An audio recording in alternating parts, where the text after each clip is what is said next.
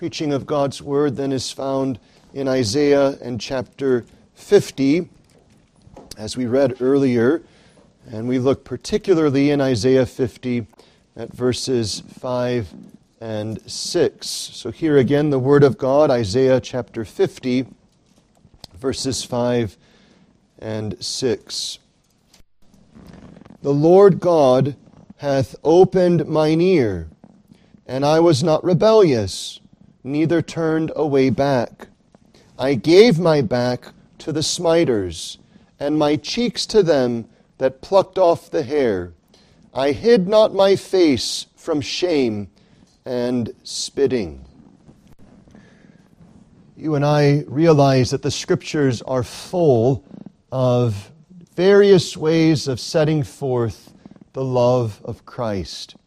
We have such prophesied unto us. We have the record of His earthly ministry, recording various words of His, which are all full of grace and truth, of which we can say, as they said before, never man spake as this man. The Scriptures record for us as well His works of tender mercy, both to the outward and inward man, and the various blessings which do come to us and to others by Him. But there's also this way of discerning the love of Christ by seeing just how heavily He was willingly shamed for our sakes. That here presented to us is that which we read as well in Mark 14 and 15. The suffering of Christ, the shame of Christ, and all of it done to the glory of His Father and to the good of those for whom He so suffered. Notice the text referring to that servant, which in a few short chapters would be said to be Him who hath borne our griefs and carried our sorrows, who was wounded for our transgressions, who was bruised for our iniquities. The chastisement of our peace was upon Him, and with His stripes we are healed.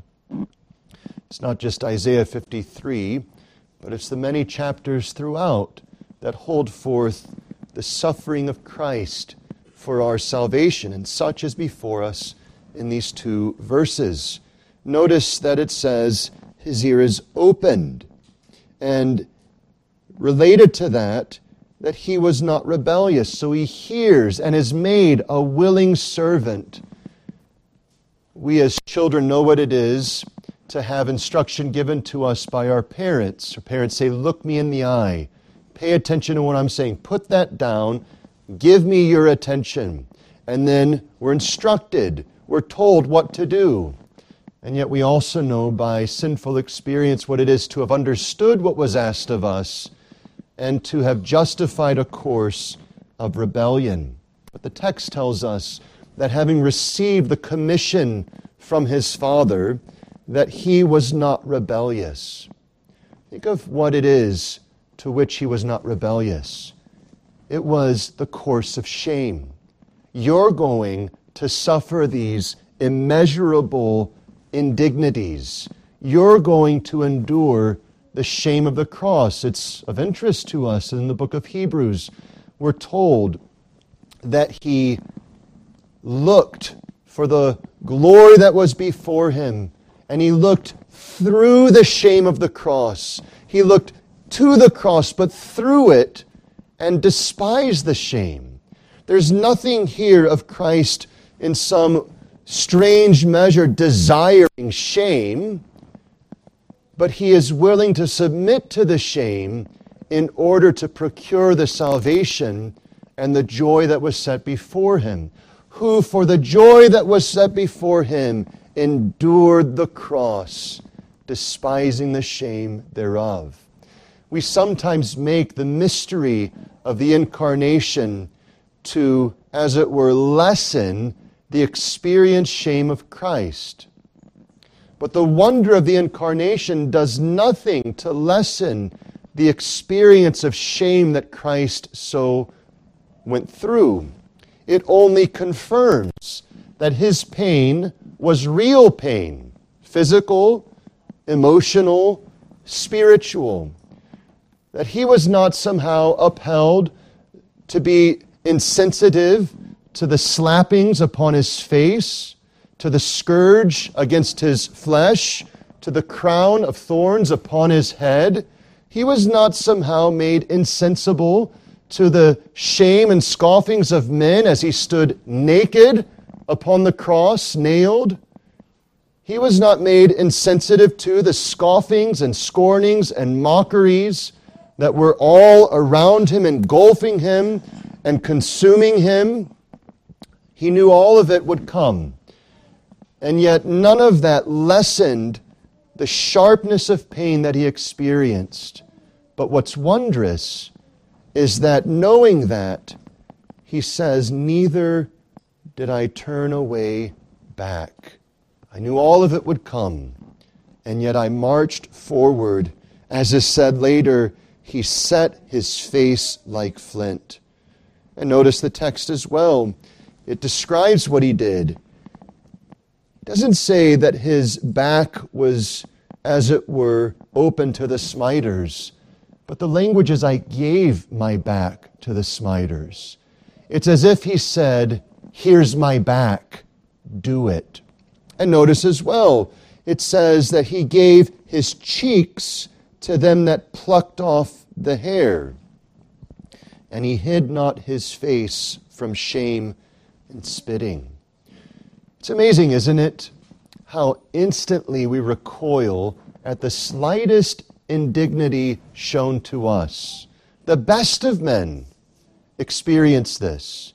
You're driving down the hallway or down the highway, someone cuts you off, and you think in various ways, how dare you do this to me? Someone gives a gesture to you and you think, this is repulsive. And we even find ourselves at times praying imprecations upon those who do the most trivial things to us. And yet here Christ faces no trivial shame, but the greatest height of shame cast upon him. And yet in the text, this word gave indicates his willingness. It's true, the Father commissioned him, ordained him, but that doesn't mean he wasn't willing to do it. In fact, these join together. The Father saying, Son, here's what you'll do for the salvation of the elect. And the Son, without a moment's hesitation, says, yes, Father, I will do it. I want to do that. I'll procure the salvation of my people.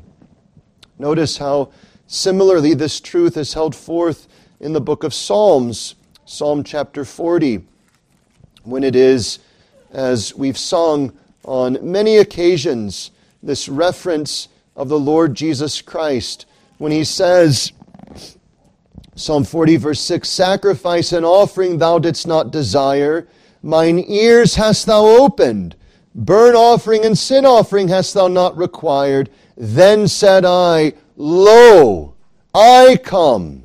In the volume of the book it is written of me, I delight to do thy will.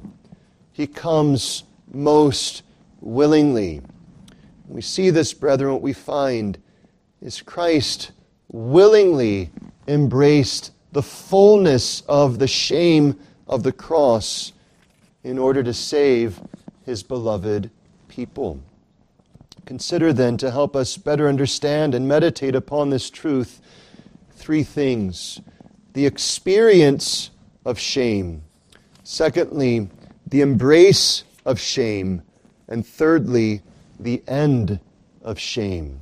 The experience, the embrace, and the end of shame. Now, as we begin with the experience of shame, it's important for us to understand just what shame is. We live in a world that uses the word much, but seemingly knows nothing about the word shame.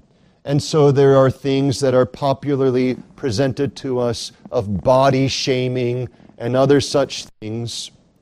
But there is no real understanding of the weight of this word. I can say the opposite of shame is glory. Glory is dignity, honor, value, worth, and so on. But the word shame indicates dishonor. It indicates confusion and reproach. And so when it is that Christ says, I hid not my face from shame, he doesn't cover himself up and hide himself and run embarrassed away. He doesn't, as it were, pull the sheet over his head. He discloses his face. He opens it up so that he would receive dishonor, that he would receive confusion, that he would receive reproach, that it would all fall upon him. It's Christ's shame on the cross, most particularly. And yet, the shame that he's experiencing is the very essence of the shame that is experienced in hell. Shame is connected to sin. Shame is the right exposure of oneself to the ridicule, to the confusion, to the judgment that belongs to sinners. So children, you'll remember this. Early in the book of Genesis, Adam and Eve do eat of the tree of the knowledge of good and evil. And their eyes are opened, and they perceive their nakedness, which all of a sudden becomes their shame. And what do? They run, and they seek to cover their shame. And God draws near to them in the cool of the day, seeking His image bearers. But here's the problem. Instead of reflecting the glorious God, they now bear the imprint of sin and shame. And so what do? They flee from the presence of God. They're ashamed of themselves. They're gripped by it. That's the right expression and the right relationship to sin. This is why there's a saying in our culture, have you no shame? The way you speak, the way you dress, the way you behave, this should be shameful. There are godless things that take place in our culture, so-called pride marches and so on, where the most ludicrous expressions of wicked sensuality is exposed, and with smiles and dances and music, and all upon the judgment that you should see and witness there is no shame in their abject rebellion against God. They're doing that which is to bring shame upon them. It's what is recorded in the book of Revelation. When the Lamb of God comes from heaven, those who are so bold in this day, those who were filled with laughter in their sin, who sought to outdo one another in their drunkenness and all of their revelry, who sought to outdo themselves in their blasphemous speech, they thought that they had no shame. They thought that they had somehow broken the link between sin and shame. But what is it when the glorious Son of God appears that they find? They find their shame. And so they turn to the mountains, and what do they say? They say, mountains, fall on us, cover us, hide us from the wrath of the Lamb. The chain may be long between the act of sin and the experience of shame, but the chain is there. Our day may have many who go on in their sin without the slightest feeling of shame. You see this on the streets that you drive on, bumper stickers that hold up all manner of sin. You see this if you give any attention to the news, celebrations and praises and all sorts of indignity that ought to be experienced with shame, and yet it's celebrated. But brethren, know this, that those expressions of sin are infallibly, inseparably linked to the experience of shame.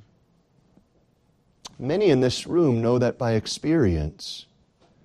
Some of us can look back to sinful lives in our youth, and we can remember the smiles that were upon our faces. We can remember the pats on the back that we expressed to others and received from others. We can remember the sensual delights that took place with friends and so on in sin. And we can remember the laughter of all of these foolish things. But praise be to God that He gave us a short chain, and that He brought us to experience the shame and to experience conviction for our sin, that we might go to Him who frees us from our shame. But notice that this shame is experienced by Christ.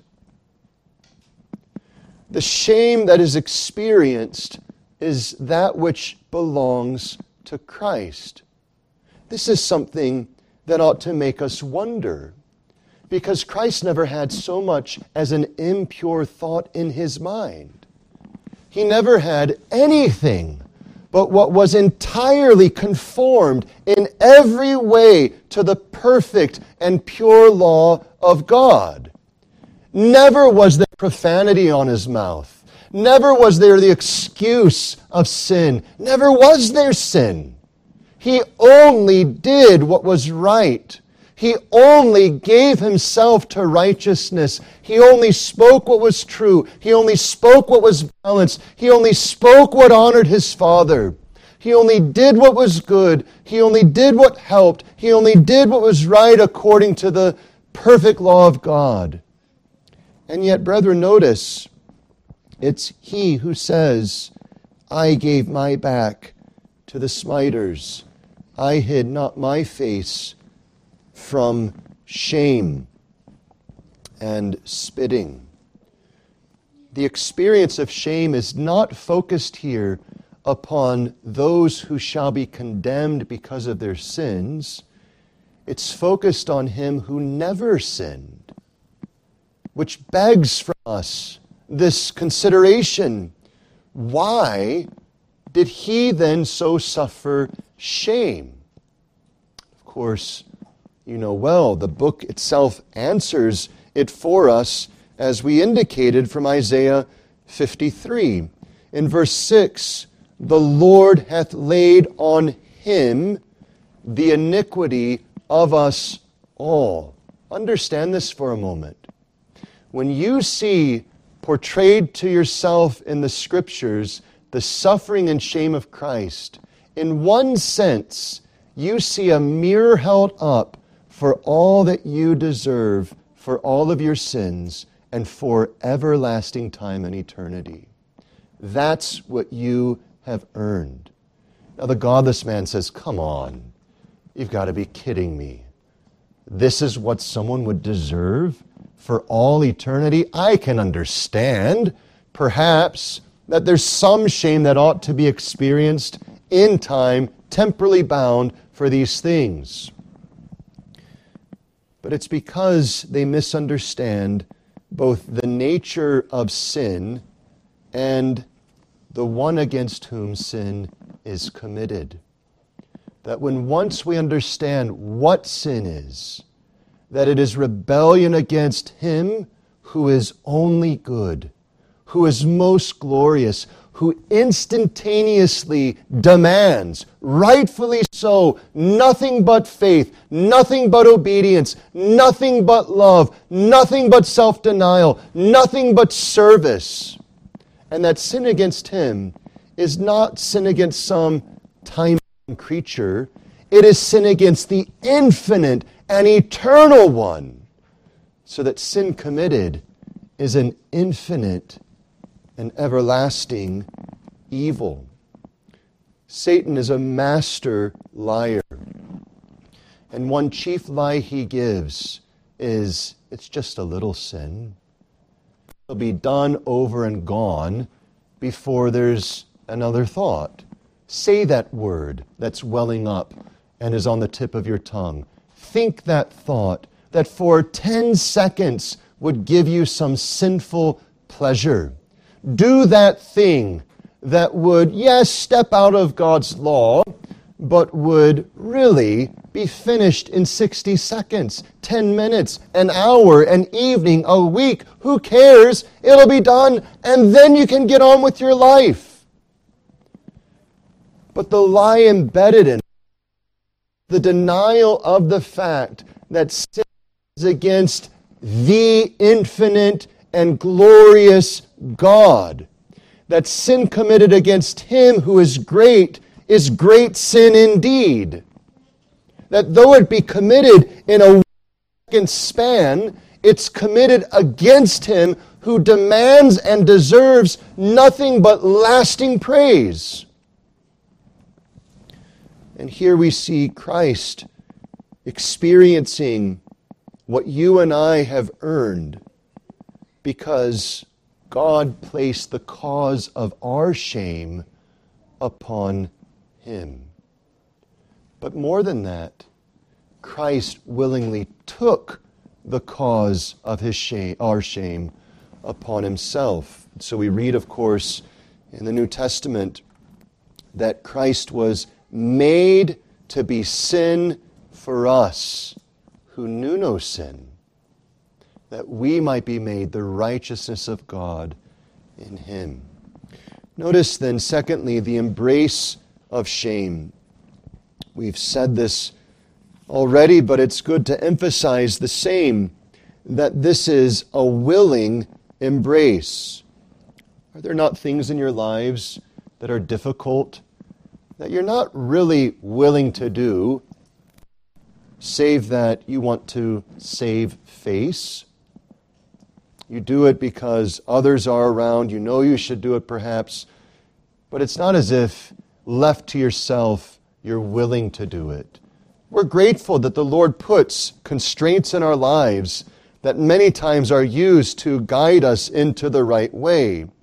And so we see others we respect, they're around us, and so we abstain from certain behaviors and actions, and so on. There are constraints the Lord gives us.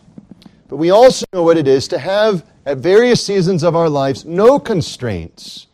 And then it shows us what we really desire, what we personally choose. It shows us our willingness.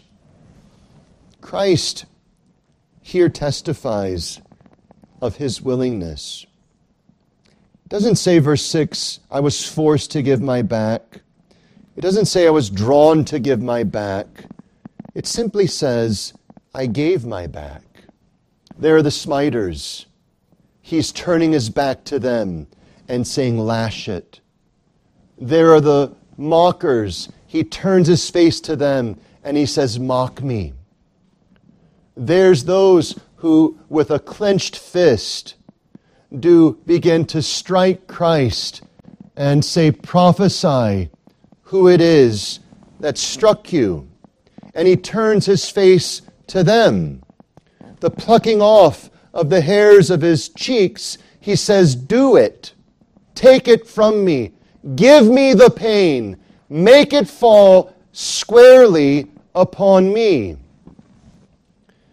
It is, of course, as when in Zechariah we're told that the Father says He unsheaths His sword and He says that it is to fall upon the man that is my fellow. Christ, as it were, says, make sure it falls only on me. I want the divine vengeance upon me.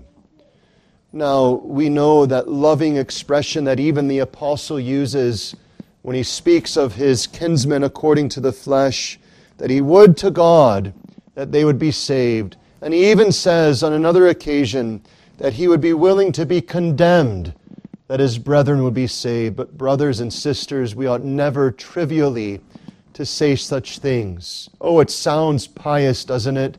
It sounds good. But think for a moment the weight of God's wrath. It's an amazing thought to understand this. That hell will be an everlasting duration, where their worm dieth not.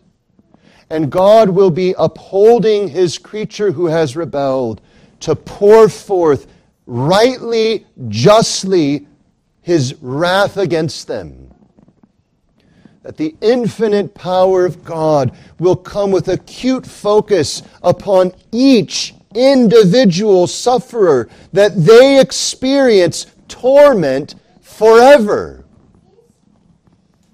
If you have loved ones in your lives, it's not that hell ought to be the only motive, but it is wrong to think that it's not a motive to tell them of their sin and to tell them of the Savior.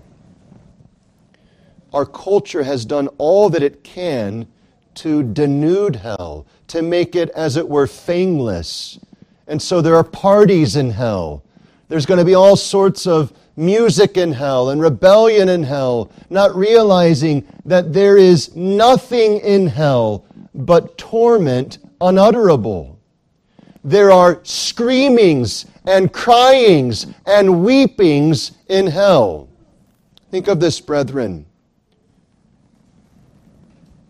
Some in this room knew what it was to turn on the television and see planes crash into the two towers in New York City.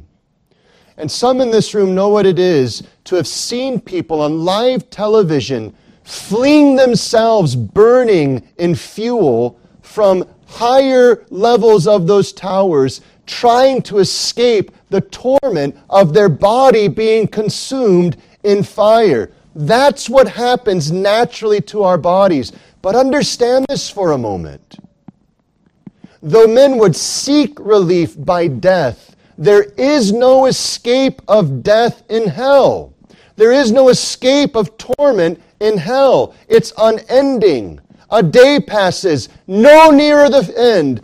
A millennium passes, no nearer the end. It continues and continues and continues. This is hell. And Christ says, give it to me. I'll take it. I'll bear it. He didn't go in some ignorant strain and say, sure, whatever it is, let me do it. And then we say, oh, that's what it is. Let me think about it again. I didn't read the fine print. I didn't realize all that it was. He knew the length, breadth, depth, height of it. And he says, all of it. Every last drop of it. Make sure that it falls on me. I want it. He was no mindless one seeking pain for pain's sake. It is rather, as we have seen again and again and again in the Scriptures, that he had a motive of love to his people. He saw what they must, by divine justice, experience, and he said, I will stand in their place. Make me their curse. Make me to bear their shame. Make me to suffer it in its fullest measure. So the whole cup of God's wrath is given to the divine person incarnate, and he willingly says, all of it is mine. I will leave nothing in it for my people. I will bear it all for them. He's willing, with understanding, to embrace it. And this embrace as well is unto us a saving embrace. Notice that it says, I gave my back, not I give my back. I gave my cheeks to them that plucked off the hair. I hid not my face, not I hide not my face. It's spoken of as in the past tense. It's spoken of as completed. And what a blessing it is, as we'll see, that Christ has done this. It's prophesied here in Isaiah, but we read in Mark's Gospel of done. And it's being done not for himself. When John points at Jesus Christ and says, behold, the Lamb of God. Every Jew in there knew the reference. And yet John goes further, which taketh away the sins of the world. Not just the Jew, but the Gentile, the elect from the four corners of the earth, all of their sins placed upon him. And think of this for a moment. It's a beautiful testimony. The high priest taking his hands and placing them upon the sacrificial victim, and he confesses over the head all of the sins of Israel, and they're transferred, as it were, to that sacrifice, so that the people of Israel would not endure the just judgment that was due unto them. Christ does this in order to save His people, which leads us to the end of shame. Because, as Christ said, it is finished. His days of humiliation are ended. He's no longer suffering. He's no longer buried.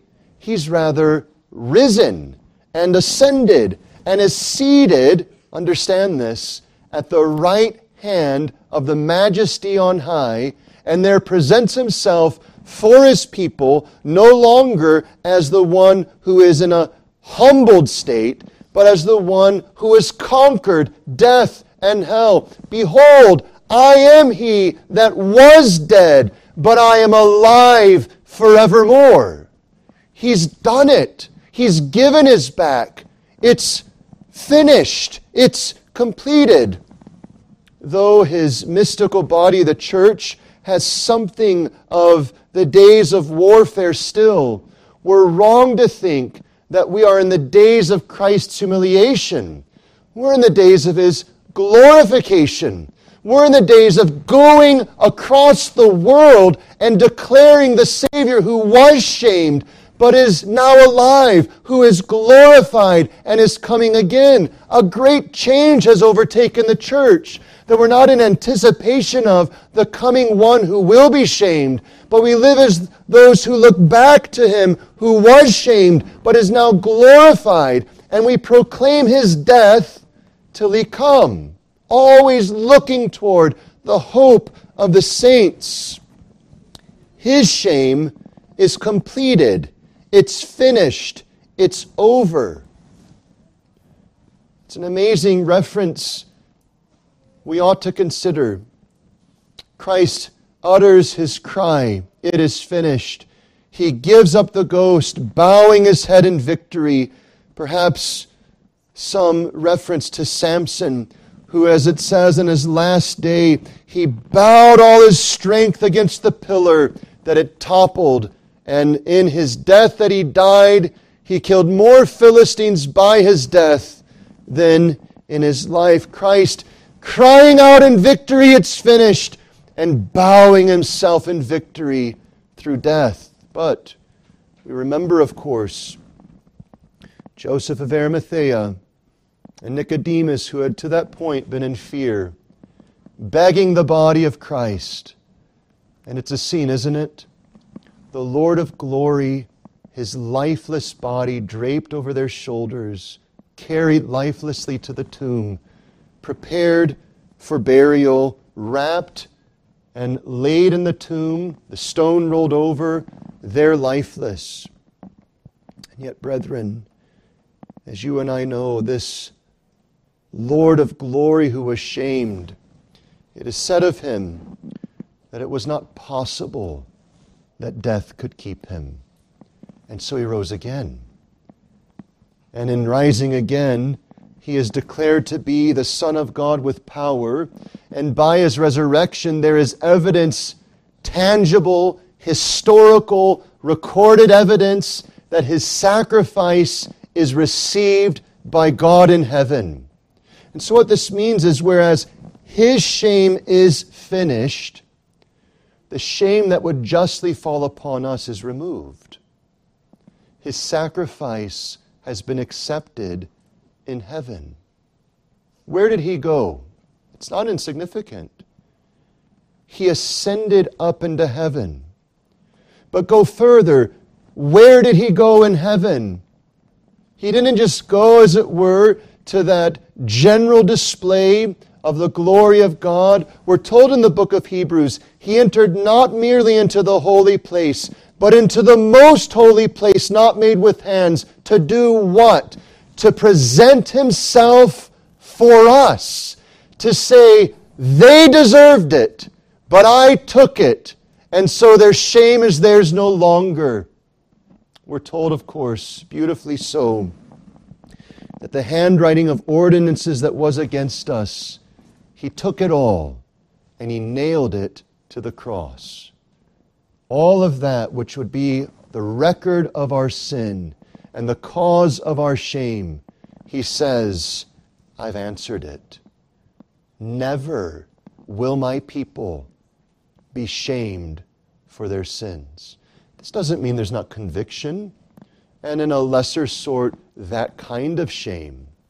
But the shame of torment, the shame of agony, shall His people never know, not even a drop, because He took all of it and paid it in full.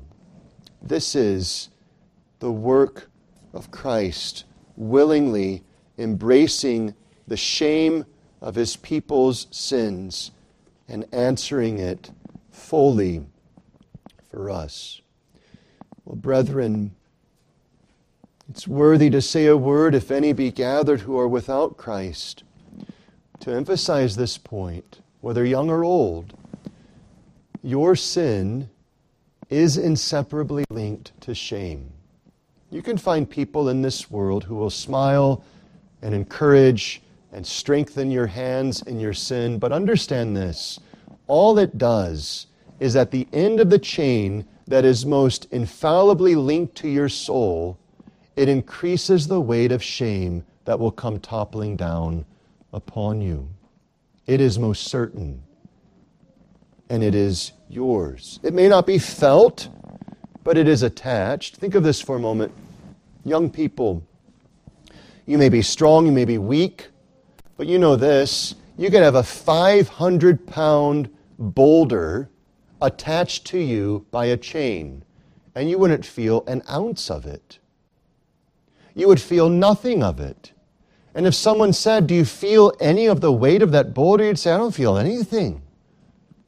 But if someone were able to move that boulder and throw it off a cliff, you would then feel the weight of it, because it would instantly drag you down to your destruction. And the same is true of our sin and its infallible connection to our shame. Our shame for a season may long be unfelt, but it will most surely come crashing down in due time. We know not the day it will, but we know that it will. We remember Herod, as he gave such an oration that caused the men to say it is the voice of a God and not a man. And he, not giving glory to God, was made to feel what? His shame. For worms did eat him, he was consumed, brought to death, and plunged into hell. Oh, how many have gone in a moment's notice from the laughter of sin into the unending torment of their shame, being taken in the very instance of their rebellion. Understand this. There is no refuge, there is no removal of your shame except by Christ Jesus. Because it's only He who is able to unlatch the shackle and to have put it upon Himself and say, I'll take it. None other can do that. None other is able to do it. None other is appointed to do it. And so if you stand without Christ, you stand most surely to bear your shame unendingly. And when it is you would cry out in torment, oh, lessen it, the only response from heaven will be, this is what you chose. This is what you deserve. This is what good justice demands. There will be no lessening. But on and on and on forever. And to hearers of the gospel, their shame will be multiplied because with their ears they heard the way of salvation. And their torment will be multiplied above all others because they will be cursing themselves. I heard of the Savior. I heard of salvation, and yet such was my wicked delight in sin that I turned against it and said, I'll deal with that later. And now here I endure the just infliction, contrary to the prayers of parents, to the pleadings of pastors, to the word of God, which did say, Oh, why will ye perish? And my answer was, I'll perish because I love sin.